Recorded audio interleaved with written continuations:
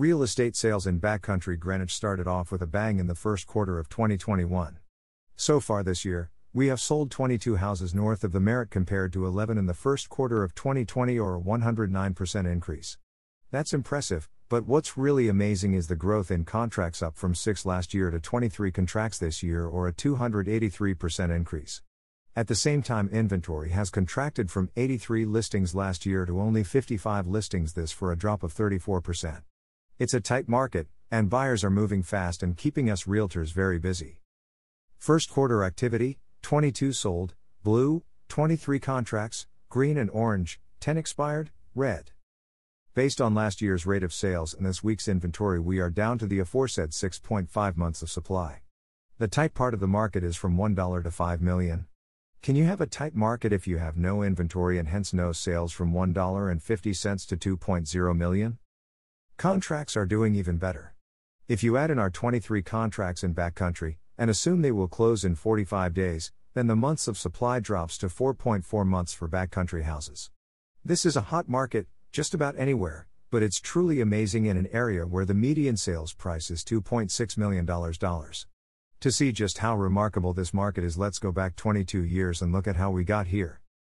Until last year, our highest number of sales in backcountry was 90 sales in 2000. For much of what people think of as the heyday of backcountry, sales actually fell from 90 sales in 2000 to 62 sales in the peak year of 2007. That year we sold $306 million worth of houses in backcountry with an average sales price of $4.93 million.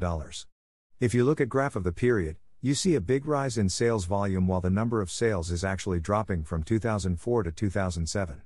That's a pretty good definition of a bubble. In 2008, the bubble started to burst with the number of sales dropping from 62 in 2007 to 34 in 2008, and sales hit their nadir in 2009 with only 27 sales. Sales volume dropped from $306 million to $163 million in 2009. We actually had a pretty good recovery going from 2010 to 2015 when sales grew from 45 to 61 houses. At the same time, our sales volume and median sales price bounced around. We reached our post-recession low price point in 2012 as our backcountry median sales price dropped to $2,012,000, only to almost match that number 3 years later in 2015 with a median of $2,043,000. We didn't start to see a real recovery until the third quarter of 2019. At that point, prices in backcountry started to look pretty good compared to what you could get in, say, Riverside. In 2019, backcountry sales were up 31%, and while they were down 11% for the town overall, and Riverside saw a drop of 23% as the $10,000 limitation on local tax deductions finally hit Greenwich hard. Not to worry, Riversidians, you can feel pretty good about this year's sales. In 2019, our days on market dropped from its post-recession high of 475 DOM in 2017 to only 220 days on market in 2019. In 2020, after a slow first half of the year, DOM dropped steeply to 145 days on market. For the first quarter of 2021, we are looking at about the same DOM with 143 days on the market. It's easy to overanalyze this market. There is a lot of Brownian motion in the numbers, as the law of small numbers means that one sale like Tommy Hilfiger's house selling for $45 million throws off the averages. Take out that sale and the backcountry average sales price drops from $4.94 million to $3.03 million, which is still a pretty good average. What is clearly remarkable is the number of sales we had in backcountry last year. Our 102 sales last year is 13% better than our previous high of 90 sales all the way back in 2000. If you really want to make a GWAS graph, you can annualize our first quarter sales on a weighted basis. Most years the first quarter represents only 18.2% of our sales for the year, so if you take our 22 sales so far this year and divide by 18.2%, you get an expected 121 sale this year. This would be an increase of 19% in sales on top of our 73% increase in backcountry sales of in 2020 over 2019.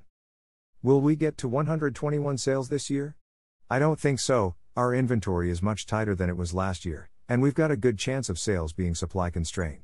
We are, however, continuing to see some shadow inventory in backcountry that was mostly used up in 2020 in the sub-Merritt Parkway areas of the town. Our inventory is down 34% this year, while it's down 45% for the town overall. Additionally, backcountry has always been synonymous with larger houses, but when you look at the numbers, that's what we are seeing. Our median house size peaked in 2009 at 8,300 SF for the last 3 years, Our median house size has averaged around 5,600 SF so far in 2021. Our median size is actually down to 5,400 SF. Our median house size for the town overall is 4,200 SF or 1,200 SF smaller than the median in backcountry. This lower median does indicate one issue in backcountry, which is that sales are distinctly slower when you hit $5 million. Over that price we have 3 sales and 7 contracts compared to 29 listings in inventory. Not to worry too much as the majority of high-end sales have shifted to the fourth quarter. This has not stopped some folks from rolling some really big dice in backcountry. Of those 29 listings in backcountry, 3 of them are new construction with prices ranging from $23 million to $40 million. Aquarion's 2 4-acre tracts surrounded by a 72-acre park. In addition, Aquarion is selling 2 4-acre tracts at 45 and 49 Cherry Valley for $1.45 million and $1.395 million respectively. These lots were retained by Aquarion when the town and the land trust bought 72 acres from Aquarion to create new Converse Brook Park on Lake Avenue just north of the Merritt Parkway.